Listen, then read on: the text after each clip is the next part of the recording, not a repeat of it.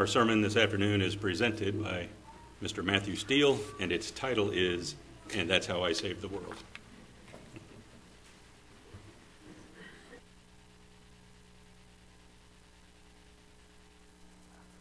Hello. I appreciate how Ron said that, because that kind of reads rather badly, doesn't it? I didn't do that, in case there was any doubt. That is just the title of my message today. In fact, I emailed Brian. I said, could you put presented by, just so there's no confusion? I'm pretty sure he was thinking there's no confusion, Matt. My message today, though, was inspired by a T-shirt. Sermon inspired by a T-shirt. Well, what's that all about?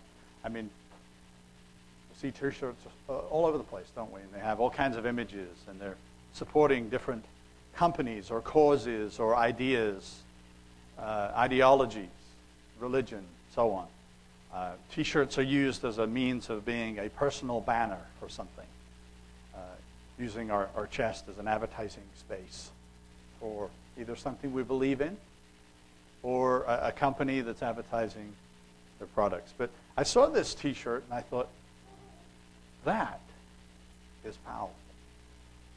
And it was an unusual image because you don't normally see this presentation of what was essentially is a collection of superheroes on this T-shirt. Because in our world, right, in our culture, if not in every culture of the world throughout history, there has always been this desire for heroes, for a savior, for someone to come in and save the day. There is something in the human psyche that somehow knows that we are in need of a savior, that we need to be saved.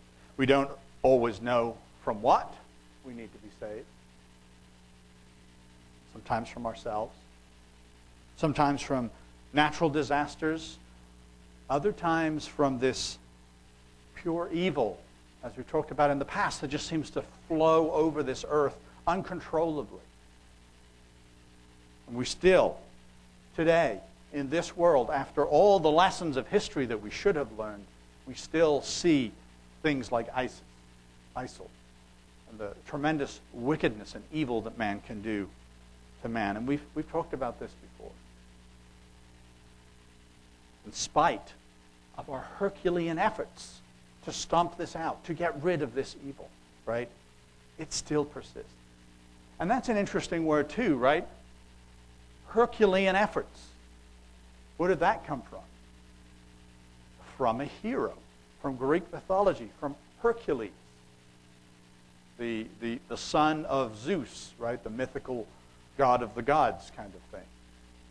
And it's interesting that the Greeks had this as part of their culture. They had superheroes, just as we do today. Hercules and Achilles and Odysseus and Perseus. All kinds of heroes. And then the Romans come along, and what do?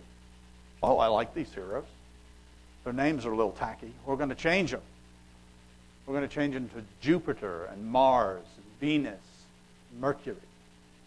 Same heroes, same fictitious characters, same interactions in the life of the culture, same story, that we need a Savior.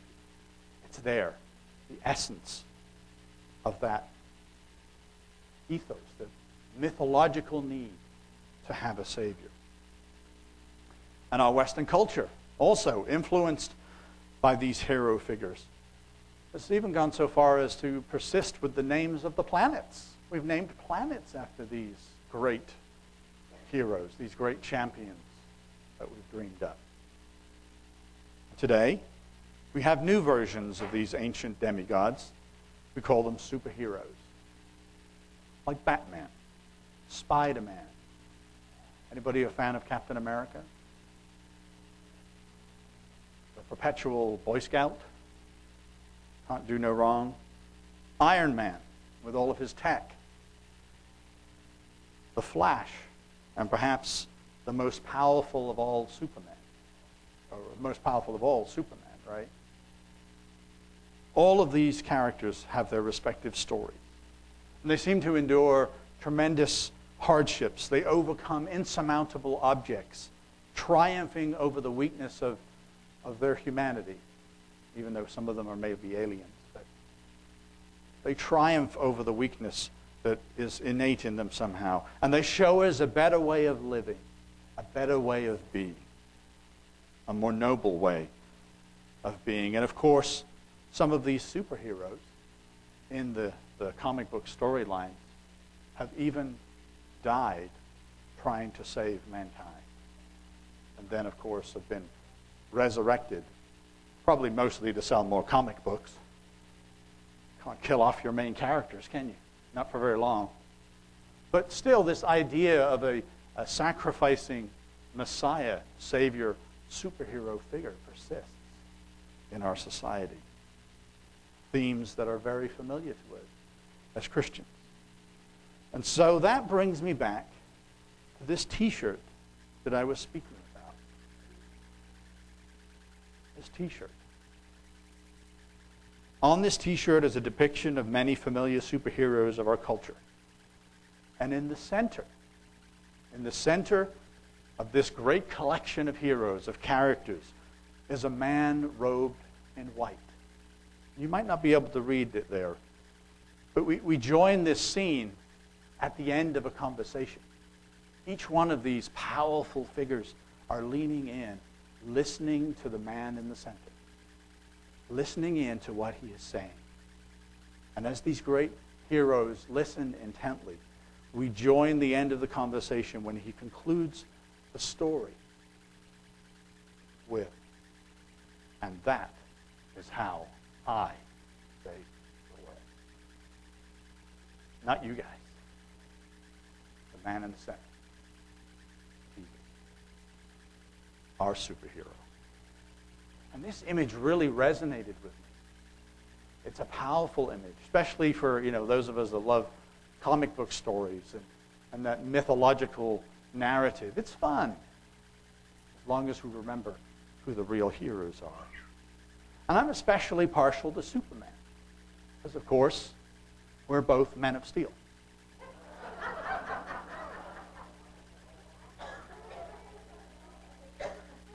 Please don't test it out with any bullets.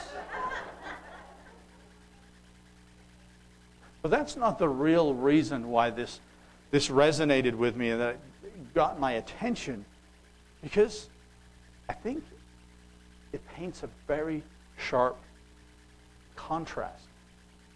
A very sharp contrast between the fictitious and the real. The characters of the human imagination and the real Savior that we've barely imagined, that we've barely understood as a culture, as a people. Sadly, we are living in a world that recognizes all of those other characters, all of those other superheroes ahead of Jesus Christ. Does that describe us also? Does that describe us in some way? Do we know Jesus like we should? Do we recognize some of the things, the characteristics that make him our hero? Yeah, we do. Of course we do. We wouldn't be here. But on a daily basis, moment by moment, challenge by challenge as we walk through life, do we remember that he is our superhero? Are the superhero characters of myth and silver screen or books more understood or more real, more familiar to us than the actual Savior of the world? And secondly, have we taken the real Jesus that we see in the Scriptures, the real Jesus that describes himself, describes what he is really about, have we taken that image and tried to remold him, rebrand him, right? Or is what they're continually doing with the Superman characters, reboot him into an image of our own liking, into a superhero of our own preference, of our own imagination. Come with me as we try to break away now from the bonds of our imagination and see Jesus for who he really is. I would like to start with another group of people who were very blind to who Jesus was. They were looking for the Messiah, and they had built an image of the Messiah. And when Jesus was in front of them, they did not recognize who he was, even though he was standing right under their noses, right there in front of them. In the book of Matthew, chapter 22, we read of a particular day when the Pharisees decided they were going to deal with Jesus once and for all in the public sphere. They were going to debate him, destroy his arguments in front of the people, embarrass him, bring him down, and then this little political, whatever they thought was going on with this man Jesus, this upstart, would just disappear like all the other false prophets that had come and gone before. So they were going to publicly debate him, challenge him, trap him in his own words. Between the Pharisees and the Sadducees, they questioned Jesus 3 times. First on government and the power of Rome, trying to get him into some legal trouble there. Second, on the kingdom of God and how people will relate to one another.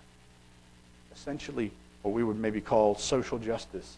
And thirdly, on the law of God itself, which is the greatest of the commandments. Remember that they asked him, which is the greatest of the commandments?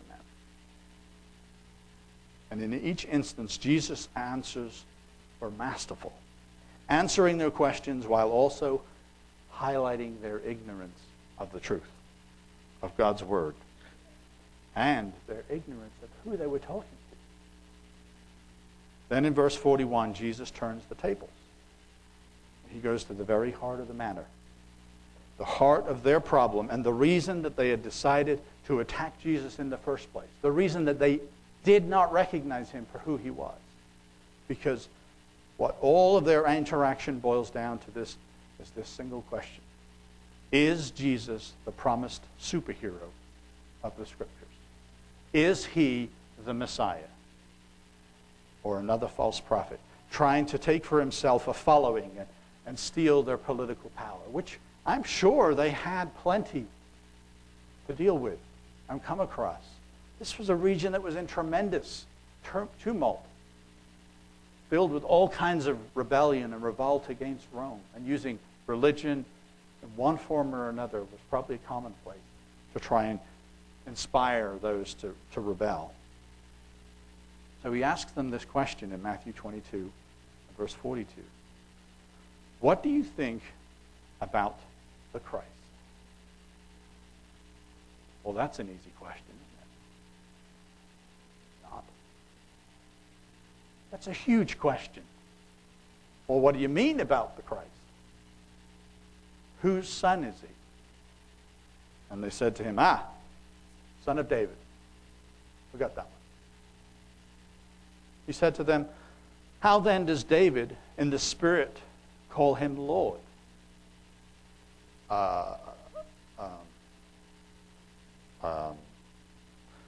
Saying, the Lord said to my Lord, sit at my right hand till I make your enemies your footstool. If David then calls him Lord, how is he a son?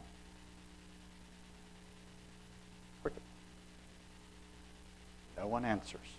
No one was able to answer him a word, nor from that day on did anyone dare to question him anymore. Done. All they could do was kill him. That's all they could do.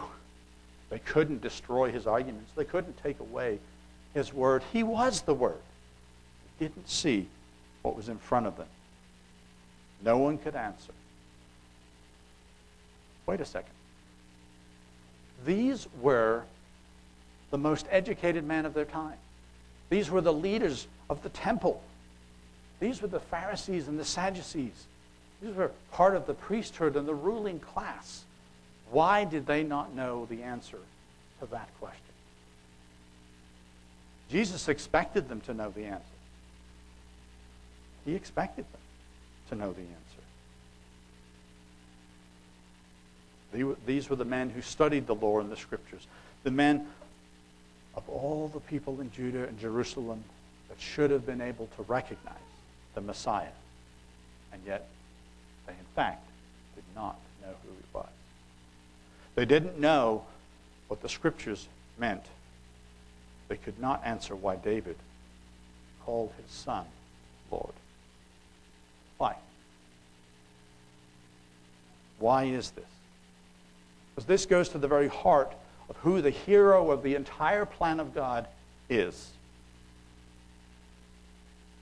Where he comes from and where he's going.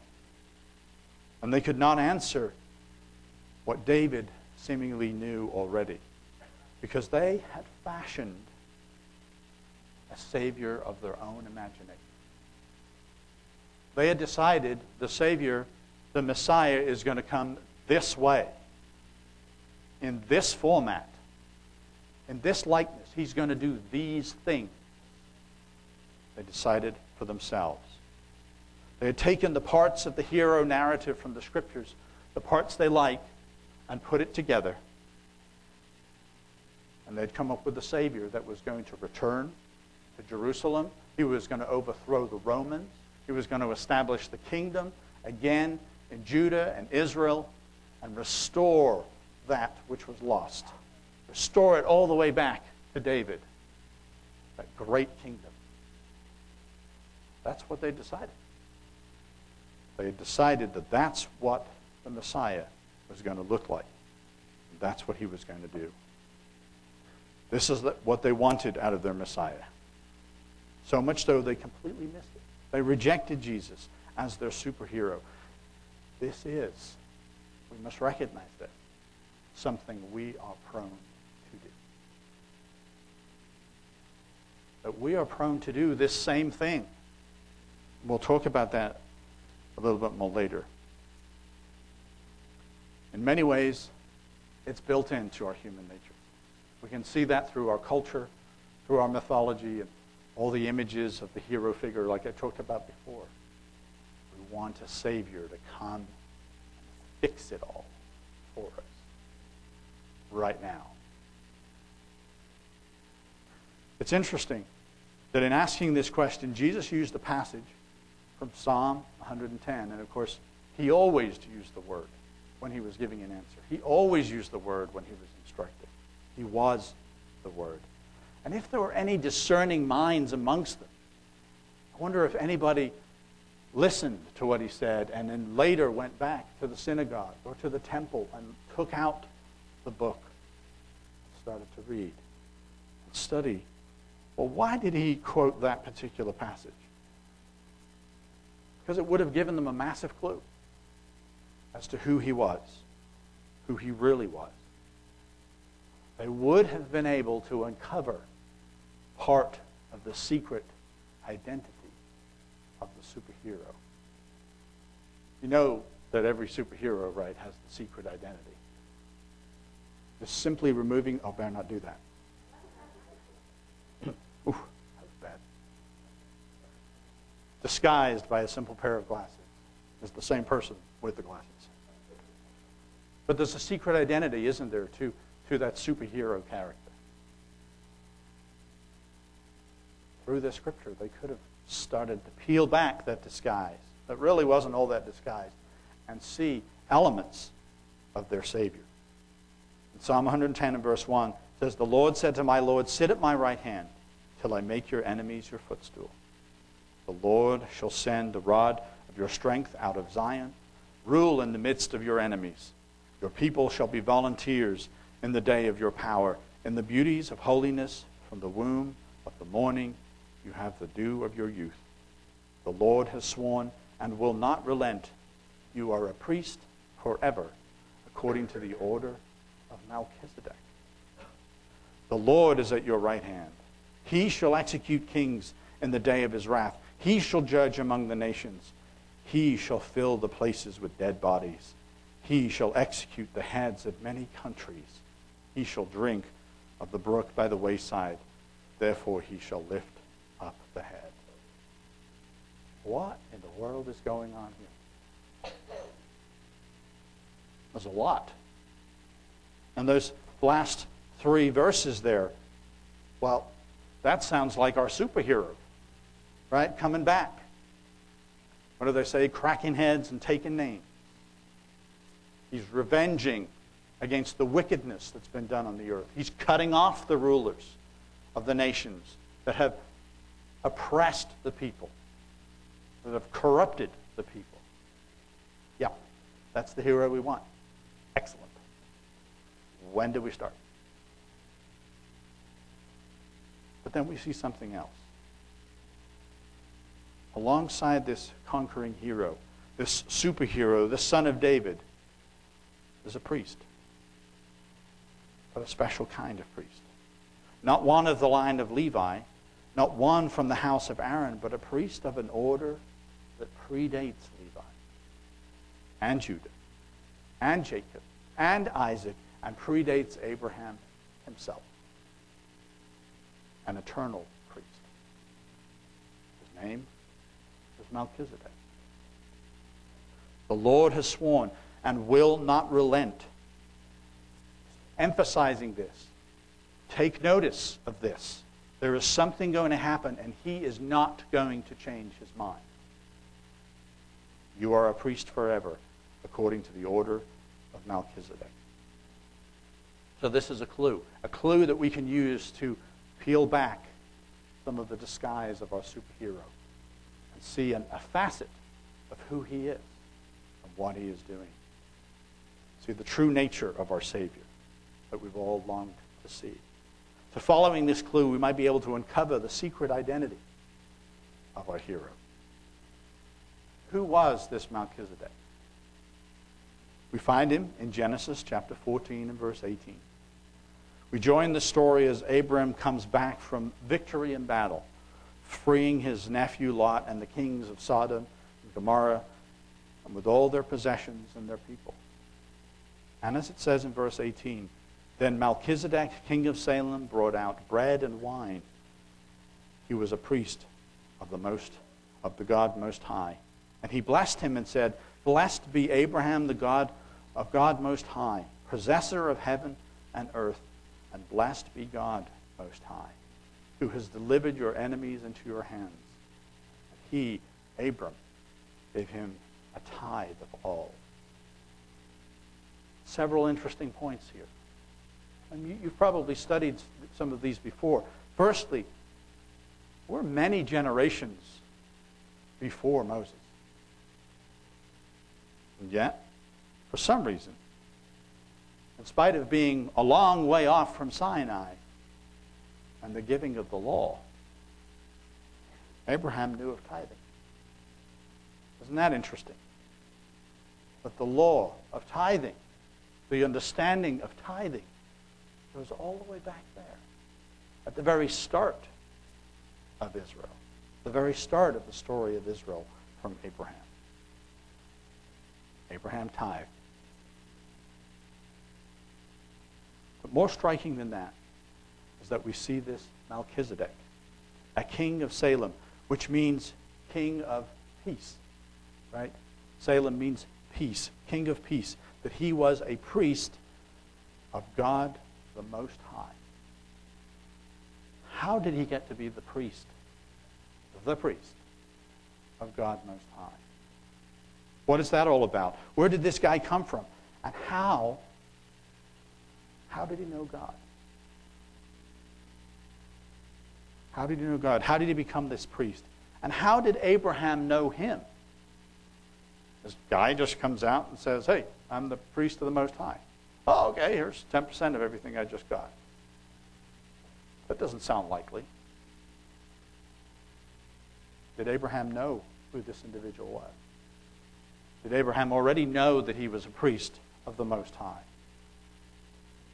And therefore gave him this tithe. This Melchizedek must have been a very special person. A very special person, because he was not just a priest of God at the time that predates the Levitical priesthood, but his order and the power and importance of his priesthood is of sufficient rank, sufficiently important, and have sufficient prestige right, that Jesus would be called a priest of the order of Melchizedek. That our superhero would have this rank of this order of Melchizedek. Turn, if you would, to Hebrews chapter 6, verse 13. It says, "For when God made a promise to Abraham, he also could swear by no one greater. He swore by himself, saying, 'Surely blessing I will bless you, and multiplying I will multiply you.' And so, after he had patiently endured, he obtained the promise. For man indeed swear by the greater, and an oath for confirmation is for them an end of all dispute.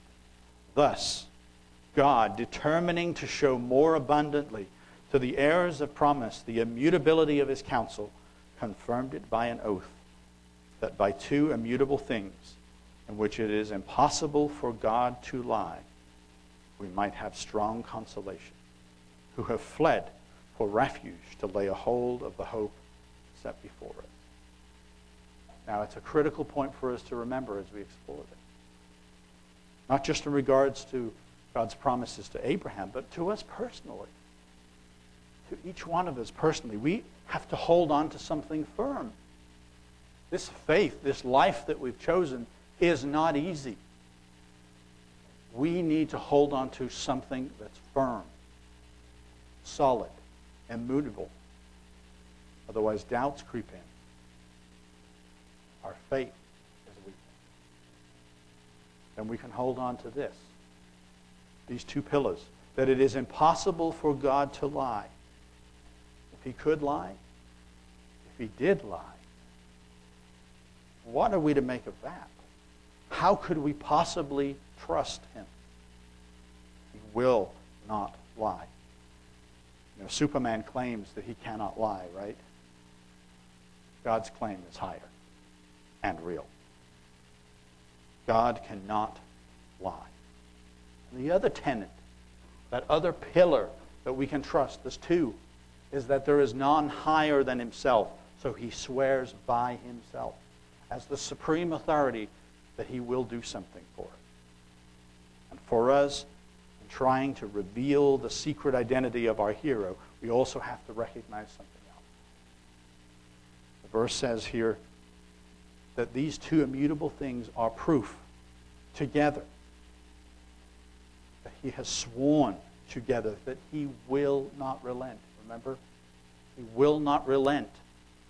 This is not going to get changed. He has sworn by himself. And it is important for us to realize this in regards to who this Melchizedek was. Is Melchizedek greater than God? We just heard that God said, I swore by myself, there is none greater than me. There is none greater than God. Of course not. Yahweh has sworn that his son, David's son, through his physical birth, is subject to the order of this Melchizedek. So God is subject to Melchizedek. Thought there was none greater. The writer of Hebrews continues, "This hope we have as an anchor of the soul, both sure and steadfast, which enters the presence behind the veil, where the forerunner has entered for us, even Jesus, having become a high priest forever, according to the order of Melchizedek." So the writer of Hebrews is making it plain. Jesus is of this order. He is subject to this order. How can that be? How can God be subject to something? Isn't this order subject to him? God swore by his own name that he would make his son an eternal priest of Melchizedek. For this Melchizedek, here's the answer, king of Salem, priest of the Most High God, who met Abraham returning from the slaughter of the kings and blessed him, to whom Abraham gave a tenth part of all, being first translated king of righteousness. He is king of righteousness. And then also king of Salem, meaning King of Peace. This man had a lot to live up to if he was a man. How could any man live up to this? All have sinned and fallen short of the glory of God. So that means this man could not have been a man. Not as we know it. And then he says this: without father, without mother, without genealogy, having neither beginning of days nor end of life, but made like the Son of God, remains a priest continually. But who are we talking about? Who is Melchizedek? Jesus is just taking up a title that already belonged to him. It was already his from the ancient time. He has been on this earth for a long time. He has interacted as a superhero that has come from a far distant planet and worked with man. Right? And that's one of the enduring elements of some of the mythological characters, not only of our modern time, but ancient time. That these great beings interact with mankind. I wonder where they got it from. Without father, without mother, without genealogy, having neither beginning of days nor end of life, but made like the Son of God, remains a priest continually.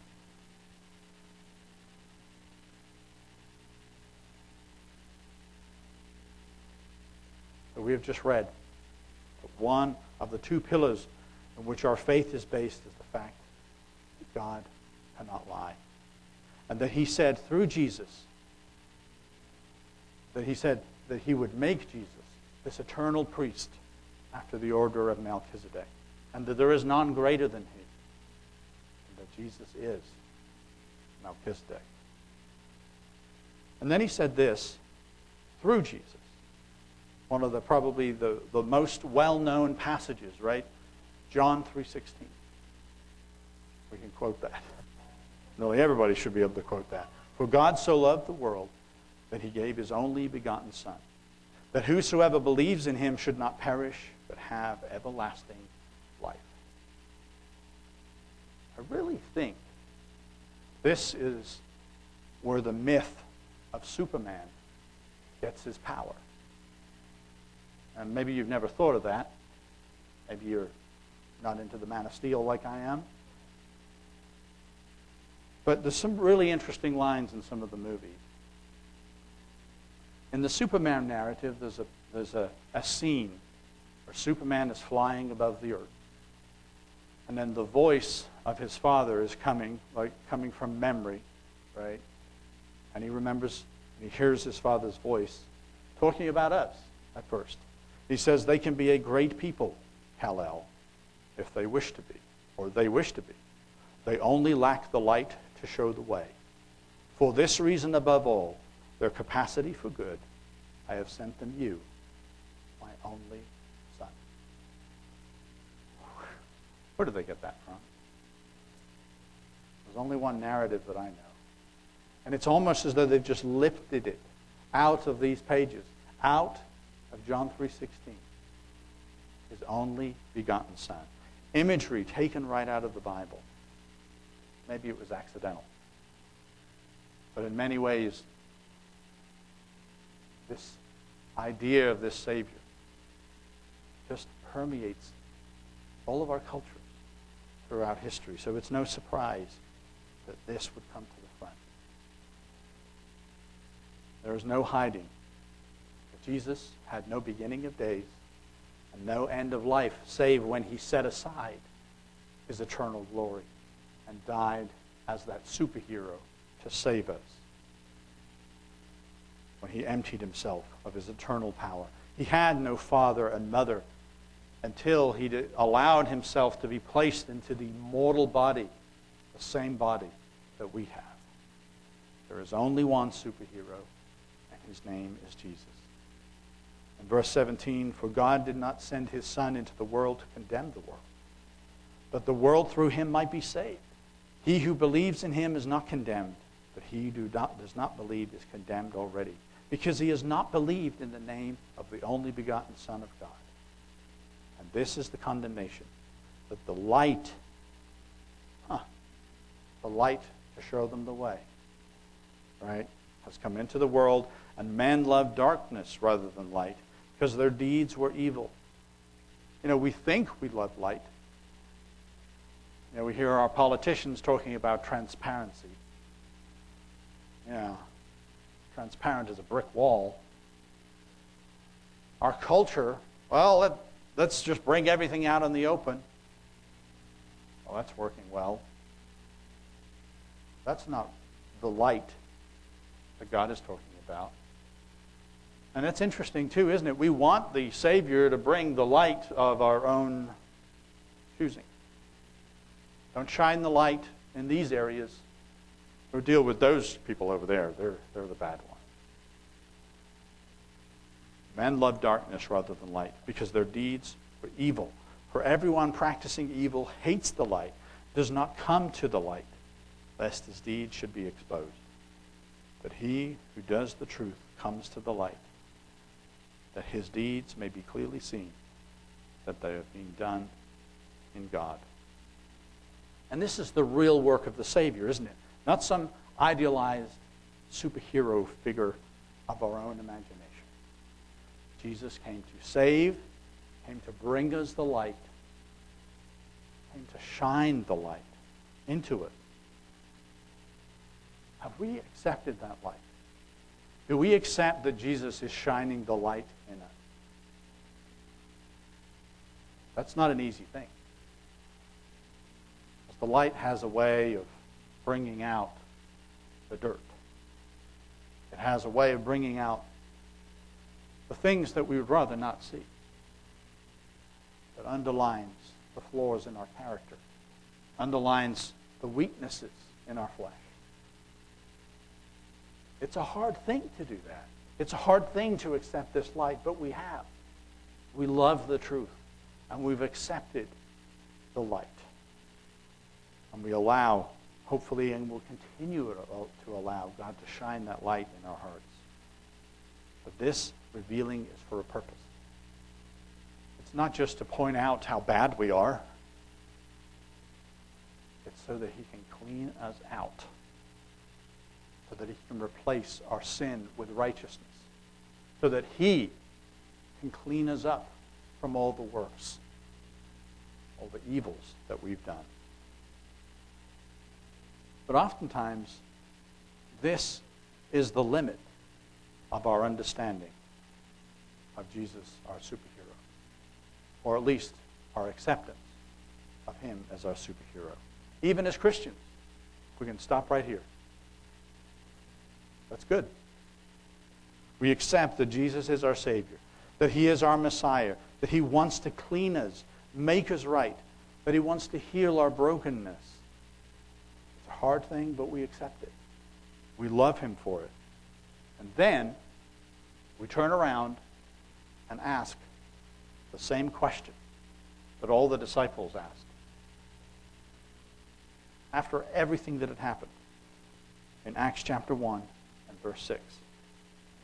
Remember, they had seen Jesus become the Lamb of God. They had seen him crucified. They had seen him died and buried and then resurrected again to eternal life. They really fully understood he was that promised Messiah. And many other witnesses, they recognized that. They accepted that. And then they turned around and asked, Lord, will you at this time restore the kingdom to Israel? The same look for the Messiah, the same format of the Messiah. We want you to come back, kick out those evil Romans, and set up the kingdom. Surely you're going to do it now. Right? They missed it. They missed it. They wanted him to create this new world to live in peace and safety. And, whether it's the Romans or ISIS or Congress, whoever we want him to get rid of, right? and bring about a restoration and a new kingdom, a new country. It's understandable, but we missed the point. We missed the point. Because the answer, according to the priest of the Most High, according to that ancient line of priests, the priest of priests of the line of Melchizedek, he says what? He said unto them, it's not for you to know the times or the season. What? It's not for us to know the time and the seasons. Well, we have a lot of biblical prophecy that, we like to explore and piece together and figure out. He said you can't know the day and the hour, but he didn't say the year, right? So we can figure out the year. Jesus right here, he's saying something that seems at odds a little bit with our tradition. He said it's not for you to know the times and the seasons which the Father has put in his own authority. Okay. So we can know some things, but there are some things that is in his authority for him to know alone, and we shouldn't ask that question. It's not for us to know. But you shall receive power when the Holy Spirit has come upon you, and you shall be witnesses to me in Jerusalem and in all Judea and Samaria and to the end of the earth. That's his answer. Are you going to come and be the rescuing Messiah, that Savior that we've been looking for, that hero that will save us? No. At least not yet. Jesus, again, he breaks the mold. He breaks the mold of what we want the Savior to be, of what we want him to look like. Come fix things. Come do it for us. He is a Savior. He is our Savior. But he is about doing a lot more than just coming and fixing things. For sure, he will come again. He promised he will come again. And we look for that. And there's nothing wrong with us looking for that. But there's more that he is doing. He will establish himself as the King of Salem, the King of righteousness, but not yet. There is something else he is doing. It has to do first. And we just read it right here. Don't worry. Don't worry about the time and the season. Don't worry about the timing of things. You can't make that happen. We look around the world and we don't like what we see. And we don't like the sin and the hurt that causes this tremendous pain in people's lives. We don't like to see that. And we want him to come fix it. The trouble is, he's given us something else to do. And if we focus on trying to figure out when is Jesus going to return, and trying to ask the question and answer the question that isn't in our purview, we forget to do the other thing. And what did Jesus say? The Spirit of power is going to come on you, and you are going to be witnesses of me in all the earth. This is where the true superhero departs from the idol of our own imagination. We want a Superman to come and save the day, to dispatch the enemies, to chase the evil from this world, and to bring in an age of eternal peace. The real work of the Superman at this time, the real work of Jesus, our Savior, is much bigger. In Revelation chapter 1 and verse 4, John introduces a new perspective, a new concept to us. And we've accepted this now, and we talk about it. This is not new. But in his opening salutation to the churches of God in Asia, he says, John, to the 7 churches which are in Asia, grace to you and peace from him who is, and who was, and who is to come, and from the 7 spirits who are before his throne, and from Jesus Christ, the faithful witness, the firstborn from the dead and the ruler over the kings of the earth. To him who has loved us and washed us from our sins in his own blood, and has made us kings and priests, to his God and Father, To him be glory, dominion, forever and ever. This term, kings and priests, it pertains to the saints. It pertains to us. And it's also repeated in Revelation chapter 5 and verse 9. And they sung a new song saying, "You are worthy to take the scroll, to open its seals. For you were slain and have redeemed us to God by your blood, out of every tribe and tongue and people and nation, and have made us kings and priests to our God. And we shall reign on the earth." It gets even more emphatic. These are not just honorary titles. These mean something. And then in Revelation chapter 20 and verse 6, "Blessed and holy is he who has a part in the first resurrection. Over such the second death has no power. But they shall be priests of God and of Christ, and shall reign as kings with him 1,000 years." 3 times we're referred to as kings and priests. 3 times. Let me ask you a question. What are we kings of? What are we kings of? What's our royal line? Some of us might have royal blood. I don't for sure. Maybe some of us can trace our ancestry, but is that what he's talking about? Because after all, these saints, these Christians, these that follow Christ and have followed Christ throughout the ages, it says that they are from every tribe and every tongue, every nation. So, what's our royal line? What is our royal line? What makes us a king in the kingdom of God? Where is our royal heritage? Well, in Revelation chapter 3 and verse 20, Jesus says, "Behold, I stand at the door and knock.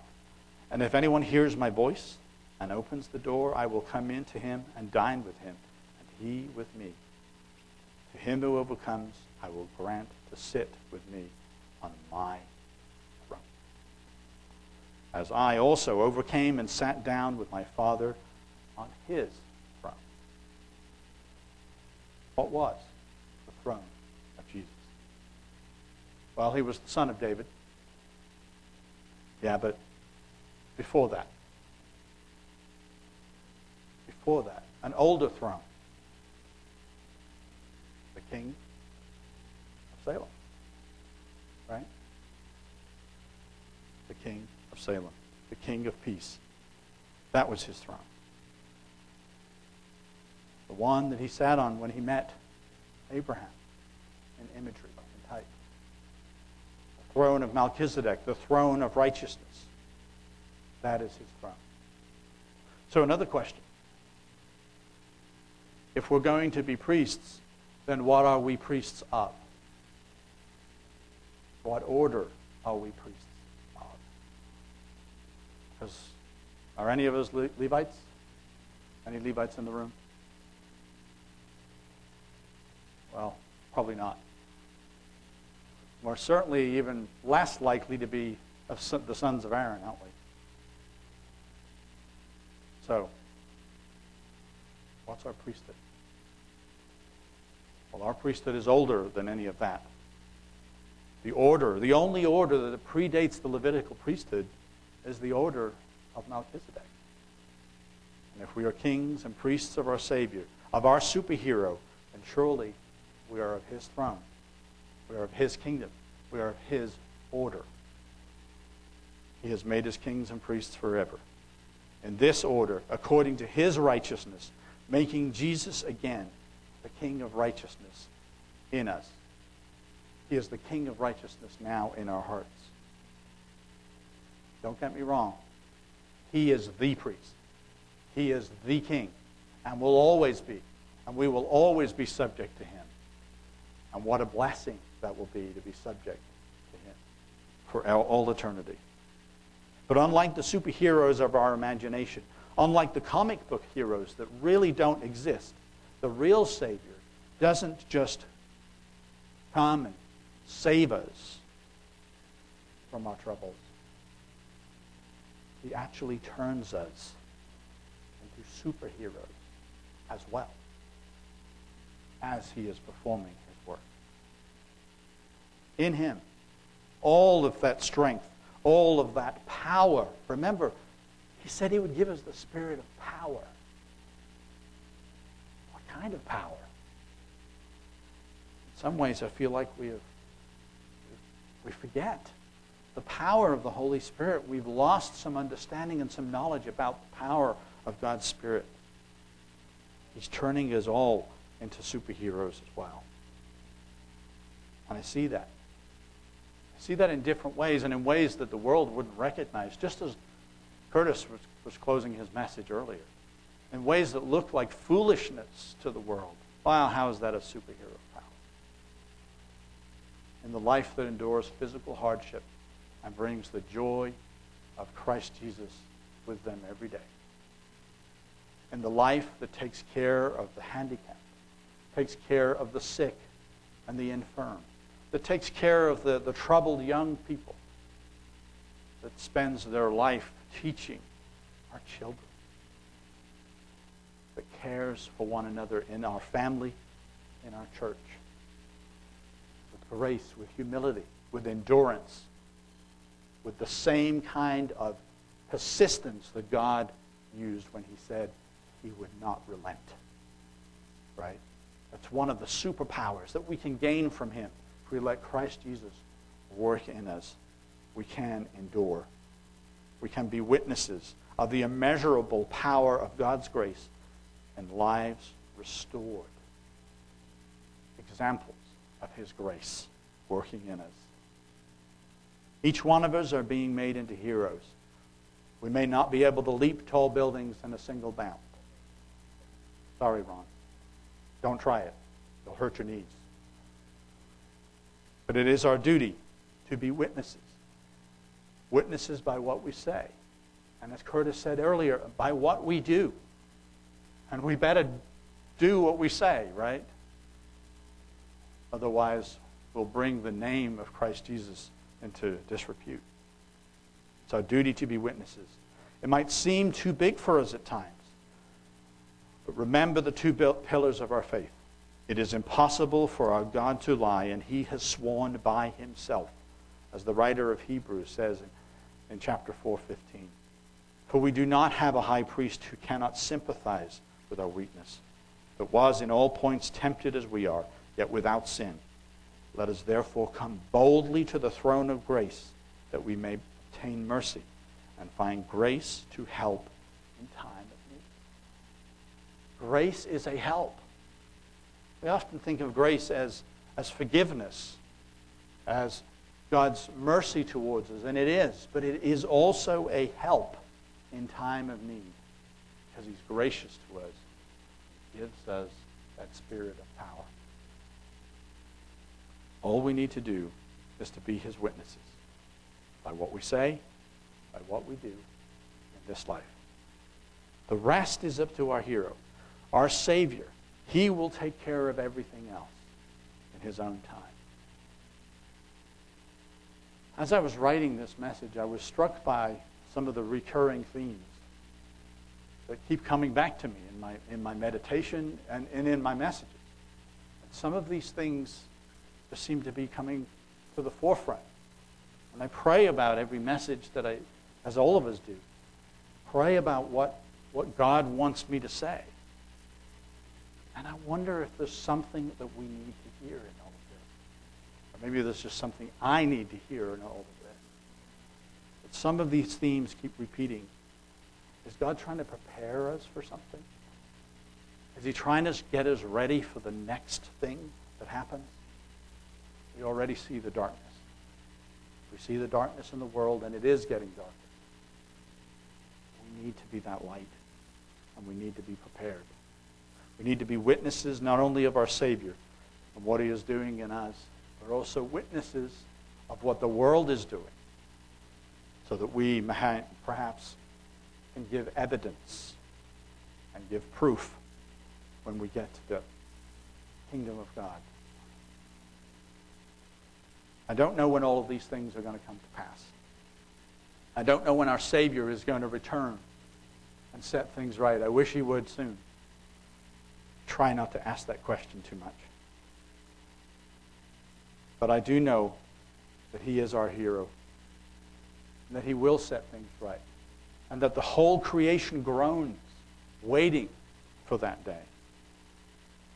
And I do know this, that Jesus Christ and him crucified, I know that. And him raised again as King of Kings and Lord of Lords, and as a priest forever after the order of Melchizedek. This is part of his secret identity. And this is how he saved the world.